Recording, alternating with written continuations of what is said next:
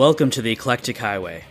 My name is Kelly Senecal, and I'm thrilled to have Dr. Sibendu Som from Argonne National Laboratory as my special guest today. Now, this episode is a little on the long side, but if you're interested in the state-of-the-art of simulations when it comes to propulsion technologies and transportation, this is the episode for you. So without further ado, let's start the interview. So Sibendu, for listeners who may not know you, can you talk a bit about your background and what your current role is? Absolutely. So I'm manager of the Computational Multiphysics Research Section in the Energy Systems Division at Argonne National Lab, and I'm also a principal computational scientist.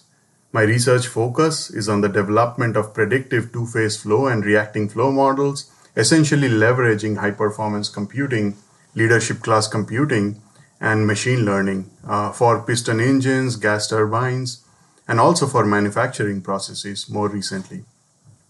My basic background is in two-phase flows and sprays related to piston engines.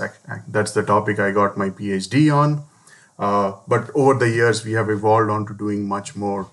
For Argonne, I'm co-founder and technical lead for the Virtual Engine Research Institute and Fuels Initiative. Some of you may know this as the Verify program.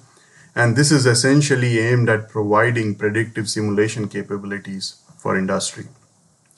A little bit more about me, actually. So I moved to Chicago in 2003, and I completed my master's and PhD in 2009 in mechanical engineering from UIC in downtown Chicago. But while I was doing my PhD, I was actually coming to Argonne from 2006 to 2009 to get experimental data, which I used for model development and validation. I joined Argonne in January 2010. I became a principal investigator in 2012, and currently I manage a section consisting about more than 30 researchers, including both staff scientists and postdocs.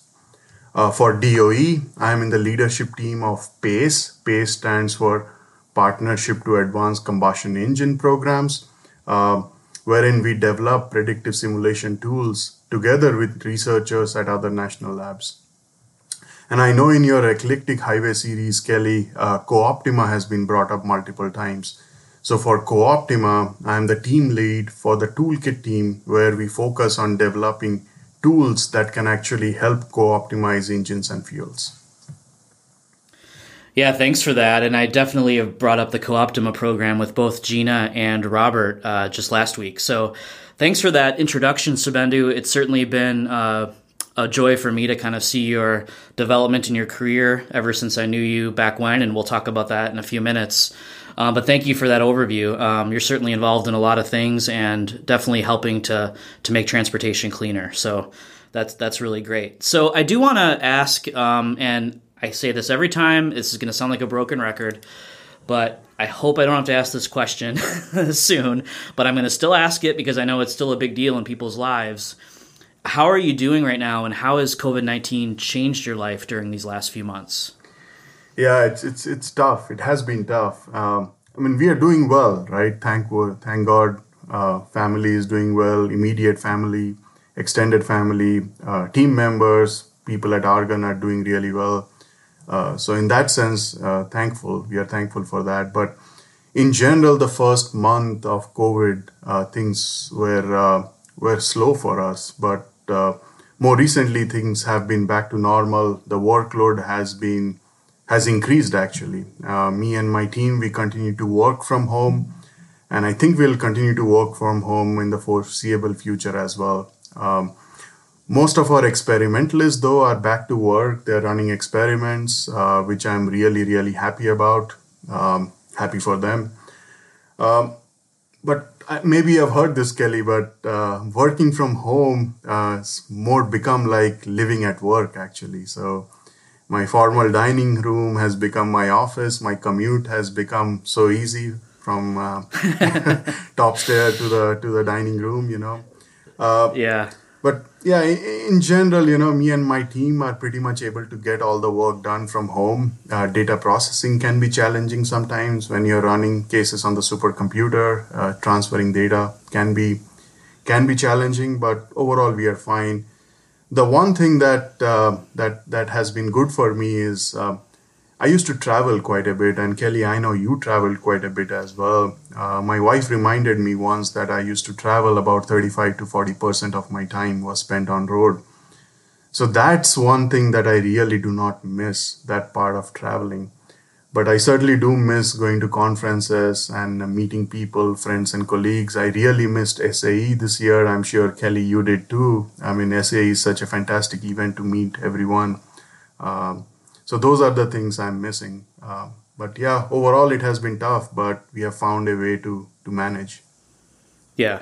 Yeah, we always find a way to get through it, it seems like. And I agree with you. For as much complaining as I do of not being able to travel and all of that, we're very fortunate that, I'm in the same boat you are. I don't have any immediate family sick or anything like that. So that's really the important stuff. So, okay, cool. Now, I talked about this already sort of in the introduction, but, you and I have been working together for over 10 years, maybe closer to like 13 years, something like that. I think the audience might be interested in hearing how our relationship started and how it has evolved over the years. Can you describe that a little bit? Yeah, absolutely, Kelly. It has really been a pleasure to know you, and maybe some of the people don't know that you are actually in my thesis defense committee, and I'll elaborate on that a little bit more. So, I actually was introduced to Converge even before it was called Converge. I was essentially a graduate student at UIC. And in the summer of 2006, I actually participated in an industry internship where I worked with engineers on a CFD team who were actually using an internal version of the Converge code. Back then, the code was actually called Moses. And I think my first interaction with you, Kelly, was in conference calls with the researchers of that company, talking to you, Eric, and Keith, and others in your team through conference calls. So I believe that was one of the first introductions that we had. So once I finished my internship, I went back to UIC and I continued to work with Converge. Well, at that point, it was Moses. And for my PhD, I actually improved spray models for which I was getting experimental data from Argonne, like I said earlier. Now, spray modeling, as many of your viewers know, apart from many of your specialities, Kelly, spray modeling is actually one of the things that you worked on towards your PhD as well. So that's how we started really interacting more. And you were actually giving me a lot of good advice on how to think about modeling, how to develop modeling, spray models, and how to integrate them with Moses. So based on this interaction over the years, I actually invited to be part of my thesis committee, which I finished in 2009. After finishing my PhD, I actually became a postdoc at Argonne. And at that point at Argonne, at least for piston engine flows, we were really not doing much CFD. At Argonne, we were doing a lot of cool experimental work, but really not much in terms of modeling and simulations. So that's where I actually brought in Converge to Argonne as well. So 2020 actually marks, Kelly, you know this, as 10 years of collaboration between Argonne and Convergent Science. So we are really happy about that. Mm-hmm. We are too. And then, to the second part of your question, I mean, we have done a lot of collaborative work together. And if I miss out on something, you can add to it. But in my mind, we have done a lot of cool spray modeling. We have done a lot of work together towards demonstrating grid convergence with RANS and LES in nozzle flows. When we started working with Converge, didn't have capability to do no nozzle flow modeling. That's something that we have done together quite a bit, high performance computing, and really a lot of focus on piston engines. Initially, I actually fondly remember the days that we used to code, debug codes, run simulations, post-process results, and exchange plots and write papers together, Kelly. We don't do that anymore, but that's fine, I guess. Sometimes I miss it, but yeah, I do miss it sometimes. But we have come a long way. We are now able to delegate. We have some really smart engineers, postdocs in our groups that are able to do this work. So our collaboration has really evolved. Now we are providing guidance to people to do this research while we evaluate their results. So that has been fantastic, actually. And then over the last few years, we have gone beyond piston engines, and the Converge, folks at Converge have also gone beyond piston engines. So we have been looking at gas turbines, rotating detonation engines, external aerodynamics, and also material synthesis amongst some of the other applications. Yeah, definitely. We've definitely done a lot together over the years, and it's been a pleasure for me as well, working with you and your team. And you're right, we have some really great engineers now that can do a lot of the work, and we can record podcasts. Yeah, apparently.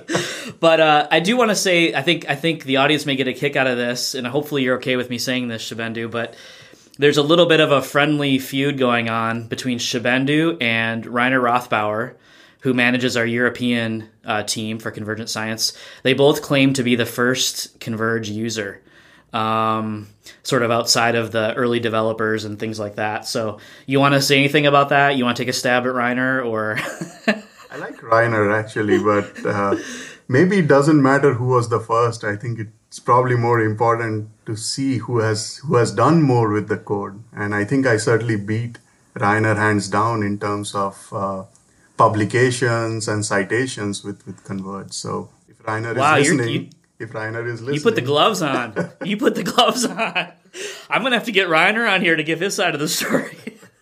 Yeah, of course this is all in fun, but certainly you've done. Wow, if you look at your library of publications, certainly you have published a ton, you and your team. So we really appreciate that. You've done a lot of really great work, not only collaborating with us, but also without us, independently.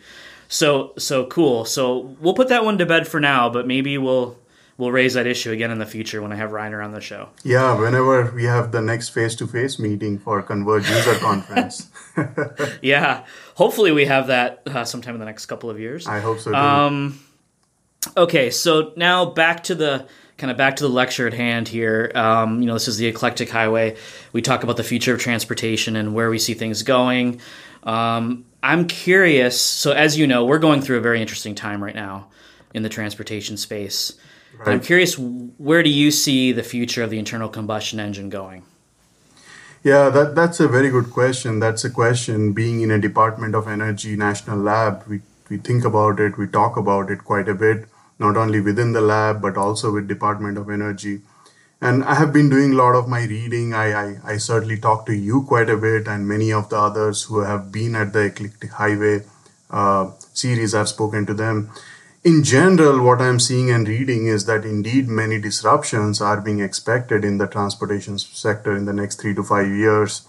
But the thing to remember is that a sustainable and a secure mobility future requires a balanced portfolio of hybrids, piston engines, and EVs to ensure that we are using the correct technology for the right applications. And I know, Kelly, you will say that this sounds like a broken record, and many people have said this at multiple forums. But this is really the truth, I guess. The right technology can essentially deliver the best efficiency with the lowest possible emissions while meeting user constraints, right? And also from a wells to wheels perspective, the right technology has the potential to essentially enable engine-based solutions for efficiency and criteria pollutant emissions that are comparable to or maybe even better than EVs. Now, as we know, Kelly, modern internal combustion engines are very clean, but there is an opportunity to make them even cleaner by developing net zero or low carbon fuel options and then co-optimizing these fuels together with engine architecture and combustion recipes. I honestly believe that more than the engine architecture itself, I believe that low carbon fuels will have a larger role for combustion engines to remain competitive or even superior option to electric vehicles. I'll again give a plug for Department of Energy's Co-Optima program.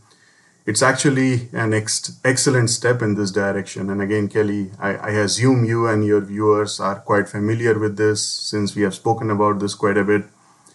And in general, as combustion engineers, we need to work more closely with fuel manufacturers as we move forward. While there is significant research opportunities for combustion engines in stationary power generation space, even for the transportation sector, I envision that internal combustion engines will remain the preferred powertrain for multiple reasons, as many of other speakers have also spoken in the past. Yeah, that's a very nice summary, and I completely agree with you. Having this diverse portfolio of options, I think, is very important. I think moving to lower carbon fuels, renewable fuels, biofuels, and things like that will also really kind of make the IC engine very competitive well into the future. So definitely. So that was a really good summary. So what I want to get to with you, though, more specifically, because you're a simulation guy and your team there does simulations primarily. Mm-hmm. How do you see simulations contributing to the future that you just described? Yeah, I actually see simulations playing a huge role in the multiple energy scenarios that we are looking at. Being at a national lab, I have the pleasure to see how other communities are actually using modeling and simulations, just not the reacting flow community which we are a part of.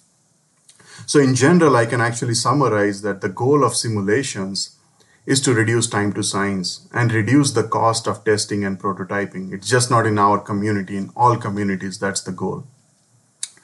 In general, industry is going to continue using RANs to design engines. And given that the product design timescales are short, industry may not have the opportunity to develop models, new submodels, etc.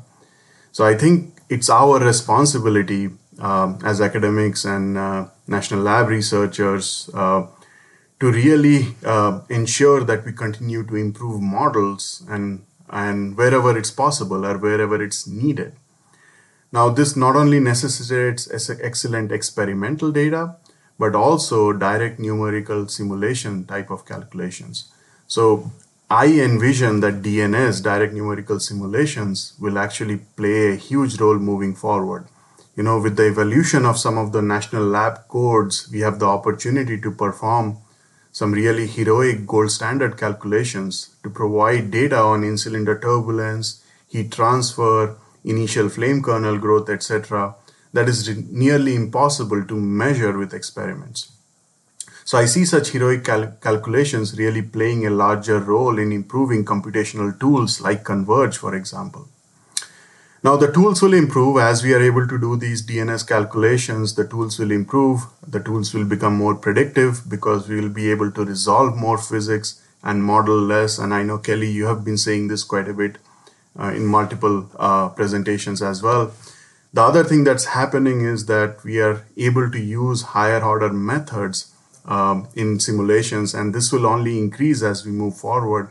So the simulations will have lesser and lesser numerical artifacts, which is a good thing. And with high performance computing, I see simulations being able to simulate larger and larger domains. For example, we have done a lot of work on coupling nozzle flow and combustion chambers to co-optimize them together. I envision that we'll be coupling engine out emissions with after treatment systems dynamically as well as we move into the future.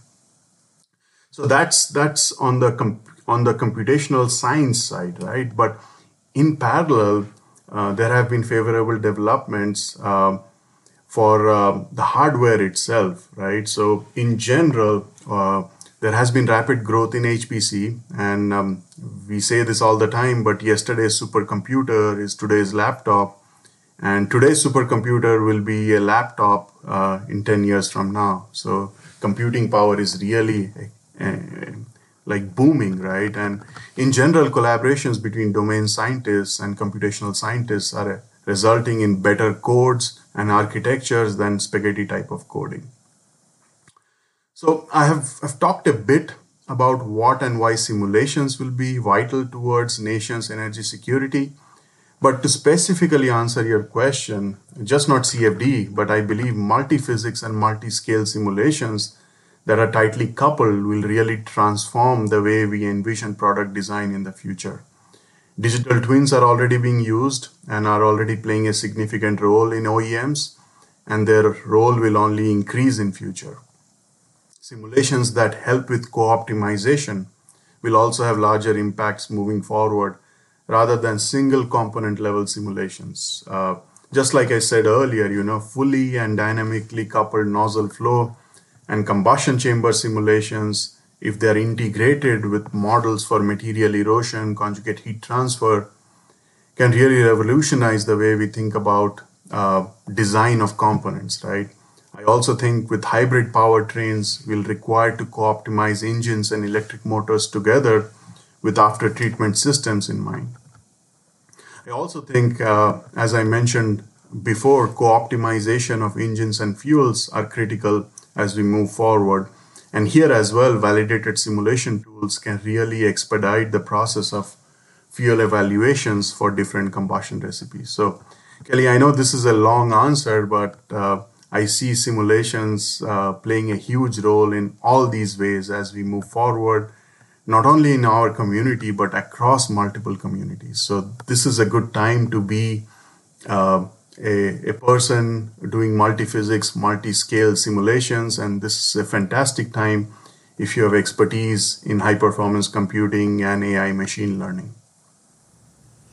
I completely agree with that. And yeah, that was a long answer, but I appreciate it because it really kind of summarized a lot of different things that I think our listeners are going to really enjoy hearing. And for me, it's good to hear too. Clearly, I'm a simulation guy as well, so I believe in all of this. There have been some, as you know, I post on LinkedIn quite a bit, and there was someone recently who was sort of downplaying CFD and the future of CFD, saying, there aren't going to be a lot of jobs and things like that. And I don't know where that guy's coming from because I believe it's just going to grow more and more and more and more. And that's kind of what you're saying as well. So lots of opportunity for simulations. Yeah, absolutely. And this is just not for our community, Kelly. I mean, having eyes on what other communities are doing, being fortunate to have such opportunities, I see that simulations, multi-physics, multi-scale simulations playing a big role in multiple communities. So it's good times. To piggyback off that a little bit, I had Robert Wagner from Oak Ridge National Lab, who I know you know very well. He was on my show last time, and he talked about the idea of big science and how that's influencing the transportation industry. So can you talk a bit about what types of big science facilities you have access to at Argonne? Yeah, absolutely. This is one of my favorite things to talk about, actually. But before I go there, I must say that the first full podcast that I have heard is between you and Robert. I have heard through other podcasts as well, but not fully. But I really enjoyed listening to the full podcast that you and Robert did last week. Well, hold on. Full podcast of any podcasts or full podcast of my podcast? Your podcast. Oh. Oh, I gave you a way out there, Sibendu. You didn't take it. No. I mean, I listened to interesting parts, but I haven't had the opportunity to listen to the whole thing, right? But I know. It's hard. Listen to the whole thing. Yes. It's hard to create the time. But hopefully after you've been on the show now, you'll at least listen to the whole episode of this one. But yeah, I get it. So sorry, go ahead there. No, absolutely. So, this is a fantastic topic, one of my favorite topics to talk about. And I think of national labs as a source for data, knowledge, and tools. I know Robert also thinks about national labs in this way. And the national lab system, for your viewers, I guess, is designed so that we are complementary to each other's expertise. So at Argonne, we have many big science tools. Maybe I'll talk about a couple of them that are relevant to this discussion. The first is, of course, the supercomputing capability, the leadership computing capability that we have at Argonne. Currently, we have the supercomputer Theta. I'll talk about that a little bit. And then we also have advanced photon source, APS. So APS provides bright X-ray beams for research in almost all scientific disciplines, actually. We use X-rays to study fuel sprays. Dr. Chris Powell at Argonne has been the PI of this project for many years now. And I know he's one of your keynote speakers moving forward as well. And, APS is being used by Nobel laureates, actually, to conduct their research. So it's really a big science tool. It gives us data that we actually cannot get using other tools. So it's really fantastic if you're doing simulations because you get access to data that you cannot otherwise. And I can give more examples along those lines as well. Now, the second big science tool that we have is essentially leadership computing. The goal is to provide unprecedented computing power that really cannot be afforded in industry and companies, So with this computing power, the goal is to perform first of its kind simulations for scientific discovery. So currently for DOE, Argonne hosts this Theta supercomputer, which is essentially a Cray system with 11.69 petaflops.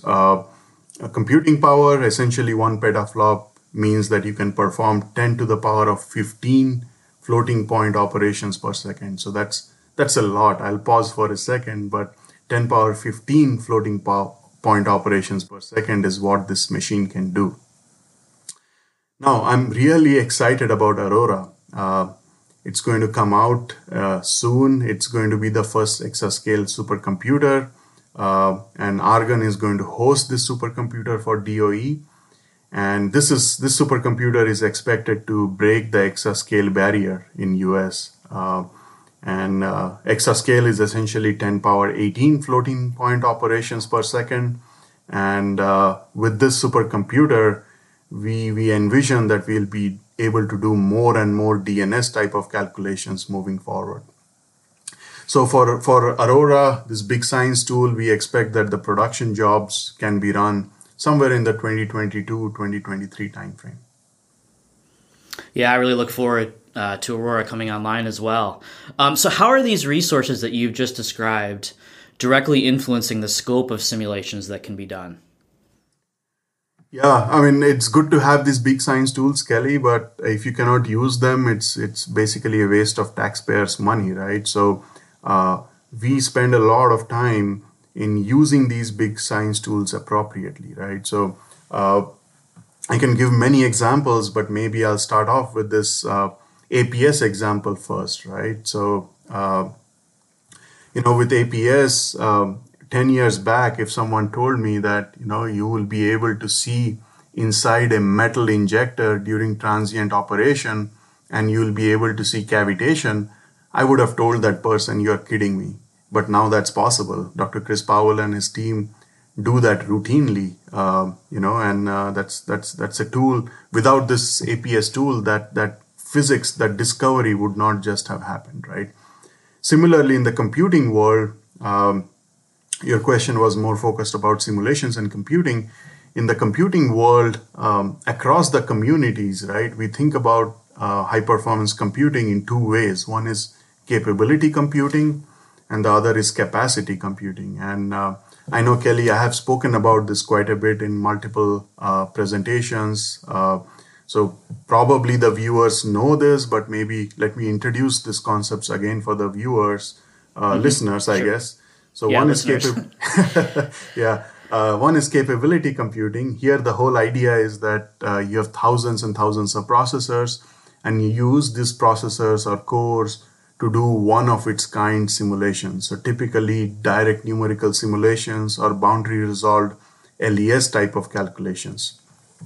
Recently, we actually used NEC 5000 code that we have developed at Argonne to run DNS of an engine without combustion on more than 51,000 processors.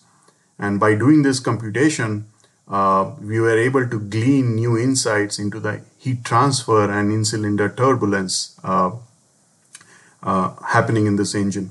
Now, these simulations just would not be imaginable in a cluster, right? If you need 51,000 processors or more to do a simulation, it just won't happen in a regular cluster. Now, the other extreme is what we call in the computing world as capacity computing. And again, I have spoken about this, but I'll still introduce capacity computing. The whole idea with capacity computing is you are still using thousands and thousands of cores, but instead of running one or two very high fidelity simulations, you end up running thousands of medium fidelity simulations.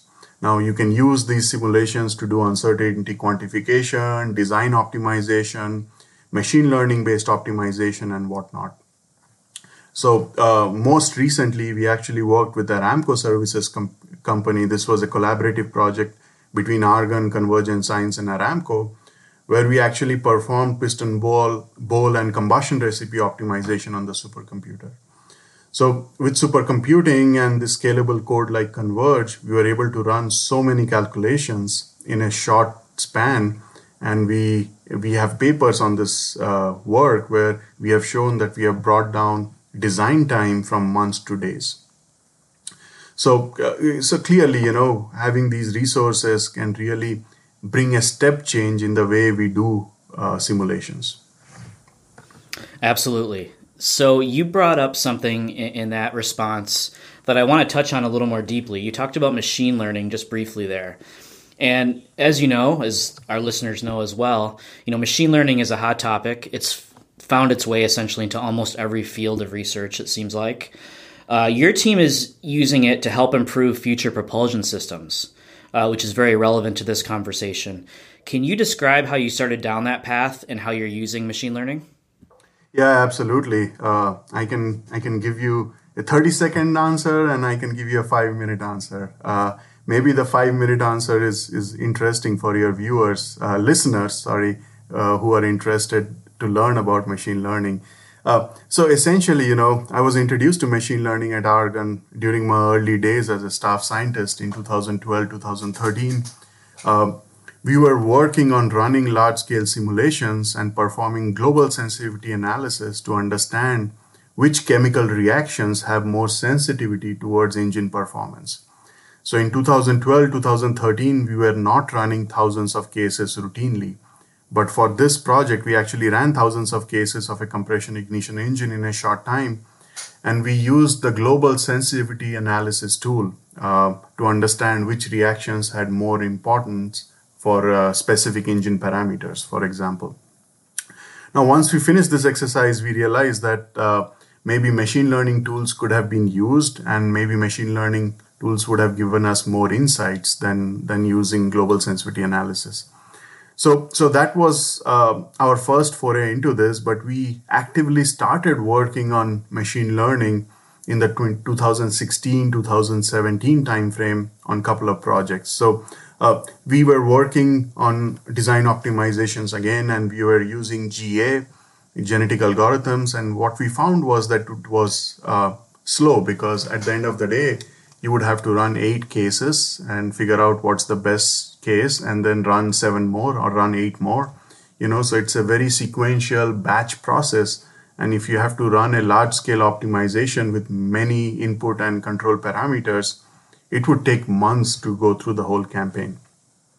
So instead of doing that, what we did was we used high performance computing, and we ran thousands of cases within this input parameter space all at the same time.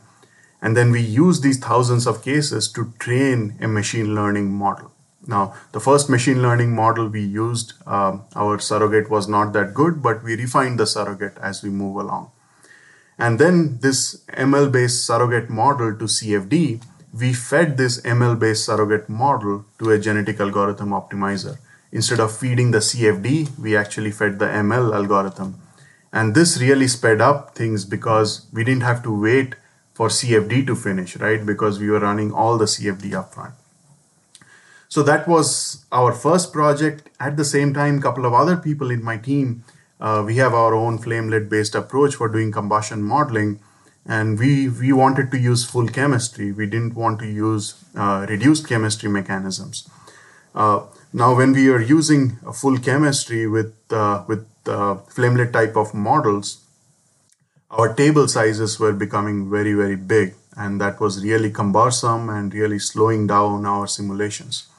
So essentially what we did was, instead of using these large tables, we essentially trained neural networks, and we were using neural networks for the simulations.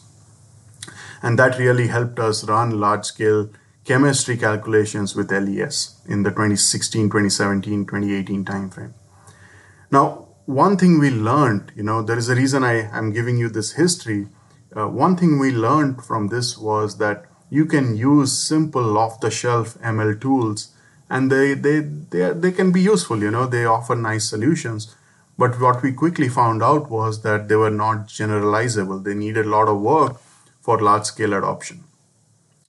So we were fortunate to be at Argonne, Kelly. At Argonne at this point, there were a lot of workshops that were happening, and the lab in general was very interested in AI and machine learning.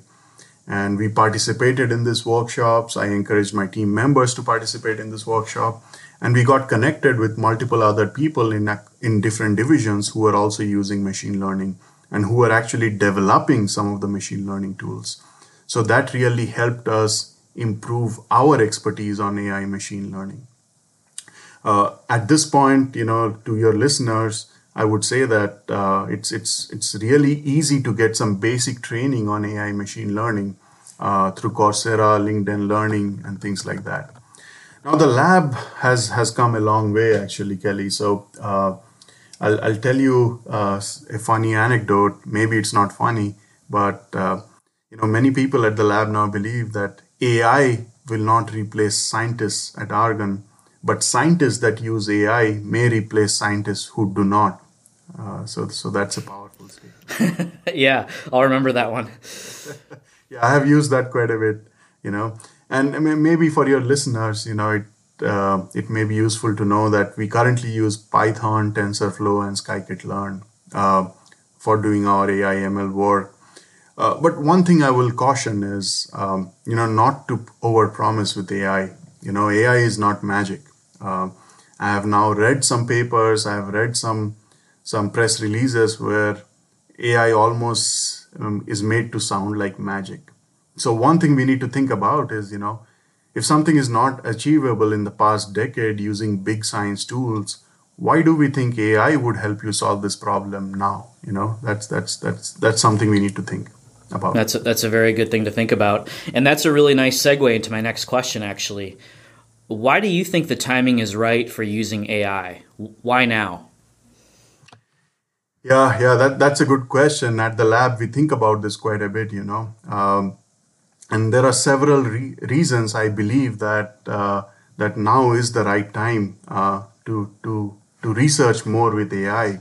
And I'll give you my 2 cents on this. So essentially, predictive tools are enabling us to provide more data. In the past, there was only experimental data, but with predictive tools like Converge and NEC 5000, we are able to also get more synthetic data that help us train AI ML methods. So that's very important. As we all know, machine learning is hungry for data. Unless the data is a lot and unless the data is good, it's essentially garbage in, garbage out. The second thing that's happening now is that all the future, well, not all, but most of the future leadership class machines are going to be hybrid. By hybrid, I mean they're going to have CPUs and GPUs. So the GPUs are essentially designed to do AI machine learning work. So there is impetus for us to do more AI ML because of the computing architecture. Now, the third thing that's happening, at least happening at national labs, is we see that computational scientists, domain scientists, and mathematicians are actually willing to collaborate more. While there are many tools and algorithms available in the math communities, they really have not been hardened for applications. So typically they are used on idealized synthetic data. Now with the communication between computational scientists, domain scientists, and mathematicians, these AI ML tools are being used for applications, and that's really making them more useful, So those are the primary reasons in my mind that I think it's the right time to use AI in science domains. And like I said earlier, AI is not magic. You cannot use AI for all problems, but maybe for your listeners, I can think of 3 problems that I think AI will do fantastic. So the first problem I think of is really causalities in rare events. So Kelly, we have been doing simulations for a long time, and we know that there is cyclic variability in engines, and we know that you have high cycles, low cycles, and essentially these high cycles, low cycles are rare events, and these events have evaded common human understanding, right? So we really don't know what's causing these high cycles, low cycles. So I think that's where AI machine learning can play a role. In general, for rare events, data is sparse, and the data is usually characterized by tails of the distribution. However, with more predictive simulations and HPC, we can potentially have more data as we near these unstable operation conditions leading to rare events. I also believe that once we fuse experimental and modeling data, AI can then help us understand these causalities for rare events. We have a lot of ideas on this topic actually, and both relevant for piston engines and gas turbines. So to me, AI can help with understanding causalities of rare events. That's one.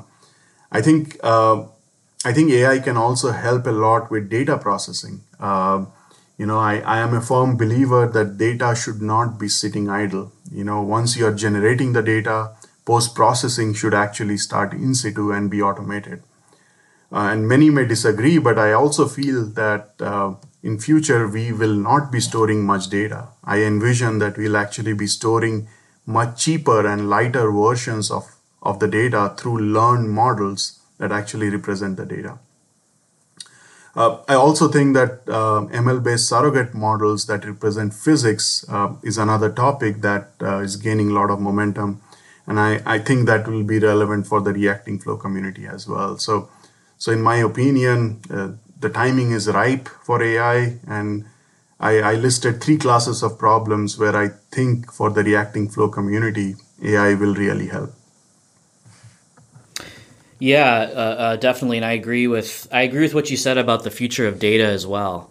I think we're going to have to come up with ways to intelligently store data, just based on the size of the simulations that we're doing now. Right? They just keep getting bigger and bigger. But so we've talked a bit about HPC and machine learning or AI so far. Can you give some specific examples of what you and your team have been able to accomplish with HPC and machine learning? Yeah, absolutely. I can give multiple examples. Maybe I'll start with something that I already touched upon earlier, which is essentially design optimizations. So earlier in the discussion, we talked about MLGA, and we talked about the fact that that MLGA is much faster than using regular GA with CFD. Now, in terms of examples, what we find that MLGA is still slow, because you have to run a lot of simulations upfront. So more recently, we have been doing active learning, wherein based on a few simulations that we run, we actively decide on the next set of simulations. So instead of running a large ensemble up front, we run only a few cases and decide what will we run next. So in terms of cost savings, this actually saves us from running a lot of simulations. And going from GA to MLGA essentially reduced the simulation campaign from months to days. But now by using active learning, we are able to reduce the simulation time by half again. So just to put all of this into context, for a compression ignition engine, say we are using 360-degree mesh and we want to perform optimizations using HPC and machine learning, say we want to run 2,000 cases, this campaign would take 2 to 3 months in the past. Now with all these enhancements with HPC, MLGA, and active learning, we are able to bring down these run times from 4 to 7 days to obtain an optimum design. So that's really cutting down design time by orders of magnitude. The second example that I like to give is on flow field emulation, actually. We do a lot of, we have done a lot of spray work, and we have done a lot of nozzle flow work together as well. We know that nozzle flow simulations are extremely expensive because you need to have really small time steps in the order of nanoseconds to resolve phase change. And you need to have spatial resolution in the order of 1 to 5 microns to really capture boundary layer effects with LES. Now, what we are working towards at Argonne is developing emulators for the flow field, so that once you have trained our emulators with enough number of flow fields for injector flows, with say different initial boundary conditions, needle wobble, fuel property conditions, for any new condition, we would not need to run new simulations again. Rather, we can actually use the emulated flow field through encoders, through autoencoders, and through decoders. We should be able to provide you the new flow field at the nozzle exit at a fraction of cost. We have developed this approach. We are currently testing a lot of this approach, and I'm happy to say that we are able to predict flow fields with changing fuel properties for now. And we are working on publication on this topic as well. The third topic where I feel we have made a lot of impact with HPC and AI is in terms of using full chemistry for engine simulations, right? So For the longest time, we have been plagued with the need.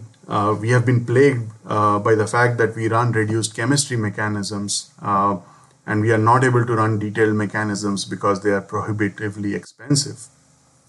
Now, I talked about this neural network approach a little bit earlier in this episode.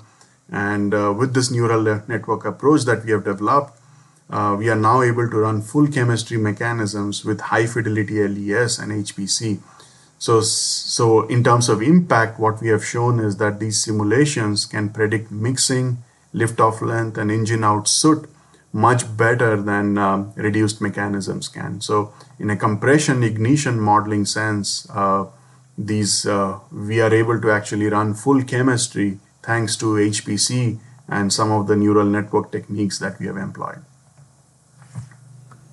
Yeah, and these techniques, and along with HPC, have really, like you said, have really helped us push the boundaries on these simulations. And you and your team are definitely doing, you guys are on the forefront of a lot of that. So it's been a pleasure to follow your work and to, collaborate with you on some of it. But, you've really taken this HPC and AI theme and kind of taken it really far within the transportation community. So very nice work on that. I'm a big fan. So, thank you, Kelly. Thank you. And again, it wouldn't be possible, without having codes like Converge and X5000 that scale well. So we are also very fortunate and enjoy collaborating with Convergent Science. Yeah, thank you. Yeah, it's a win-win for sure. Okay. So we talked about, kind of what you've been working on and what you're working on currently. Can you briefly go over maybe some future projects or some things that are coming down the pike that you're going to be working on soon that our listeners might be interested in learning about? Absolutely, Kelly. So we are, I can talk about so many projects and I can talk for an hour, I guess, but that's not possible. So I'll probably highlight maybe 3 projects that talk about HPC and AI and how we'll be using HPC and AI in the near future. So the first project maybe I'll highlight is this Partnership to Advance Combustion Engine Space project that I touched upon earlier. So it's a Vehicle Technologies Office project funded by Department of Energy, actively managed by Dr. Mike Weissmiller. And it's a multi-lab project where the goal is to bring real HPC and AI machine learning developments for light duty engine simulations, right? And like I said earlier, this is now for light duty, but we envision it will be useful for medium and heavy duty as well. So under this project, Argonne and Sandia National Lab are going to be performing DNS of relevant engine processes using supercomputing. Then we will be using these DNS data sets to develop submodels for example, initial flame kernel formation and growth, in-cylinder heat transfer, for example. Now, all this work will be tightly coupled with experimentalists at Argonne, Oak Ridge National Lab, and Sandia National Lab as well.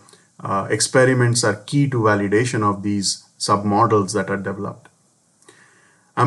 I've been doing simulations for some time now, but I'm particularly excited about this project because, in my opinion, this is the first time I'm seeing such a deliberate and concerted effort to improve submodels that can then be implemented in codes like Converge. So again, experiments provide a nice solution, experiments provide global data, but direct numerical simulations provide you much more insights that can be used to develop submodels, which eventually the industry uses. I'm fortunate to be in the leadership team of this project, and that provides me an opportunity to guide some of the research pathways here. The second project that I'm really excited about is a little bit on a different focus. It's more on aircraft engines. So we recently were awarded a high-performance computing for energy innovation project with Raytheon. So typically, aircraft engines, as you know, Kelly, they operate at very high pressures with small engine cores. And this really tends to bring a lot of hot gases closer to the walls and really increases the thermal load on the combustor liners and turbine blades. So essentially, for designing cooling passages, etc., computationally tractable simulations are used. Now, the problem with these simulations is that the wall models are not able to capture the rich physics prevalent in practical configurations.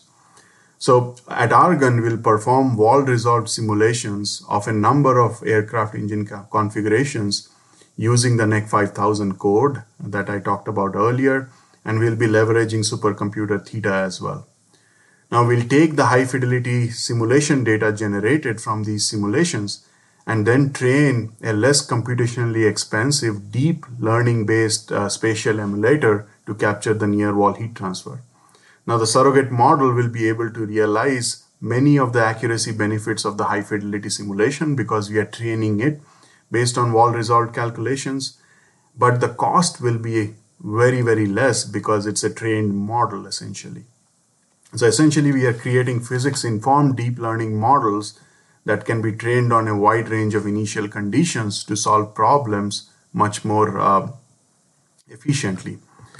And not sacrificing the predictive capability at all. The third project I'll talk about is on sprays. I have to say something about sprays, right? So we've recently awarded a Department of Energy project in collaboration with Colorado State University and another OEM, where our goal is to develop predictive simulation capabilities with propane as a fuel. So this ties back to what I said earlier during this discussion. Propane is actually a fascinating low carbon fuel. However, simulating propane is very challenging because it is expected to be supercritical during injection because of its critical pressure and temperature. So there has been this debate in the community, Kelly, and you have participated in some of this as well. Now it's established that diesel and gasoline fuels are really not supercritical during injection, but propane could be, Now, of course, modeling supercritical mixtures is not trivial since equations of states are not well known and other properties are not very well defined. But what happens with propane is even more interesting. As propane gets injected, there is a sudden expansion process at the nozzle exit, which causes it to condense. So how do we model this, right? It's a beast. It's very difficult to model because it may start off as supercritical and then be subcritical again and then become supercritical again, right? So in some ways, the chemistry part is much easier, but we are really excited to develop the injection component and the injection modeling component of this. So those were the three projects that I would like to highlight. There are many more, but I think for the sake of time, I would stop here, I guess, Kelly. Yeah, and I'm looking forward to seeing the progress on all three of those projects. I agree. They seem really exciting. Very, very cool. So we are pretty much done with the interview now, but you've listened to one full episode, Robert, so you know that I had a special question at the end. I had to throw that in one more time. But I have a special question here on the end, just to keep it kind of, to end on a lighter note. Right. Can you think of one fun fact about yourself that our listeners might not be aware of? Yeah, Kelly, I can say this, but I hope it doesn't come back to haunt me, right? So, it may not seem very obvious by looking at me, but I'm a pretty sporty guy, actually. I can move pretty fast. I was actually the intramural badminton champion for 4 consecutive years at UIC. I played a lot of badminton during my undergrad and school days as well.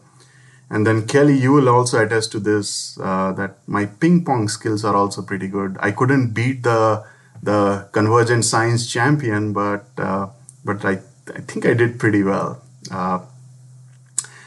The other thing, fun fact about me is I love cooking. I enjoy making exotic Indian spicy dishes. And this skill has been further honed during this COVID lockdown times. And my wife and my kid are really enjoying my cooking. Oh, wow. I love Indian food. Maybe I can maybe I can have dinner with you sometime, something that you cooked up. Absolutely. Yeah, and I do want I'm not going to let the ping pong thing go because I have to just warn our listeners, if you ever end up with Sibendu around a ping pong table, he will try to convince you that he hasn't played ping pong in years and that he's terrible. and then he will proceed to destroy you in ping pong. So don't believe him. When he says he's not very good and hasn't played in a while, don't believe him. He's very good. Yes, you didn't beat Jan Hang, who's kind of I think he's ranked in the state, though. He's actually like a really good ping pong player. So anyway, you did a good job. But that's really it, Sibendu. I really appreciate you taking the time out today to speak to me. And, this is a really fun time for me and really exciting work you have going on here. And I really look forward to seeing kind of where this work takes us in the future. So thanks a lot for joining me. Absolutely, Kelly. And thank you very much for inviting me. This has been an absolute pleasure chatting with you. And I really enjoyed your questions. And I hope the listeners find a lot of value to some of the responses that I provided. And again, thank you very much for inviting me, Kelly. Yeah, and hopefully we can be in the same place together sometime in the near future, maybe hug some engines together. But I look forward to seeing you soon. So thanks again. Thank you very much, Kelly, and take care and stay safe. You too. Bye-bye. Bye-bye.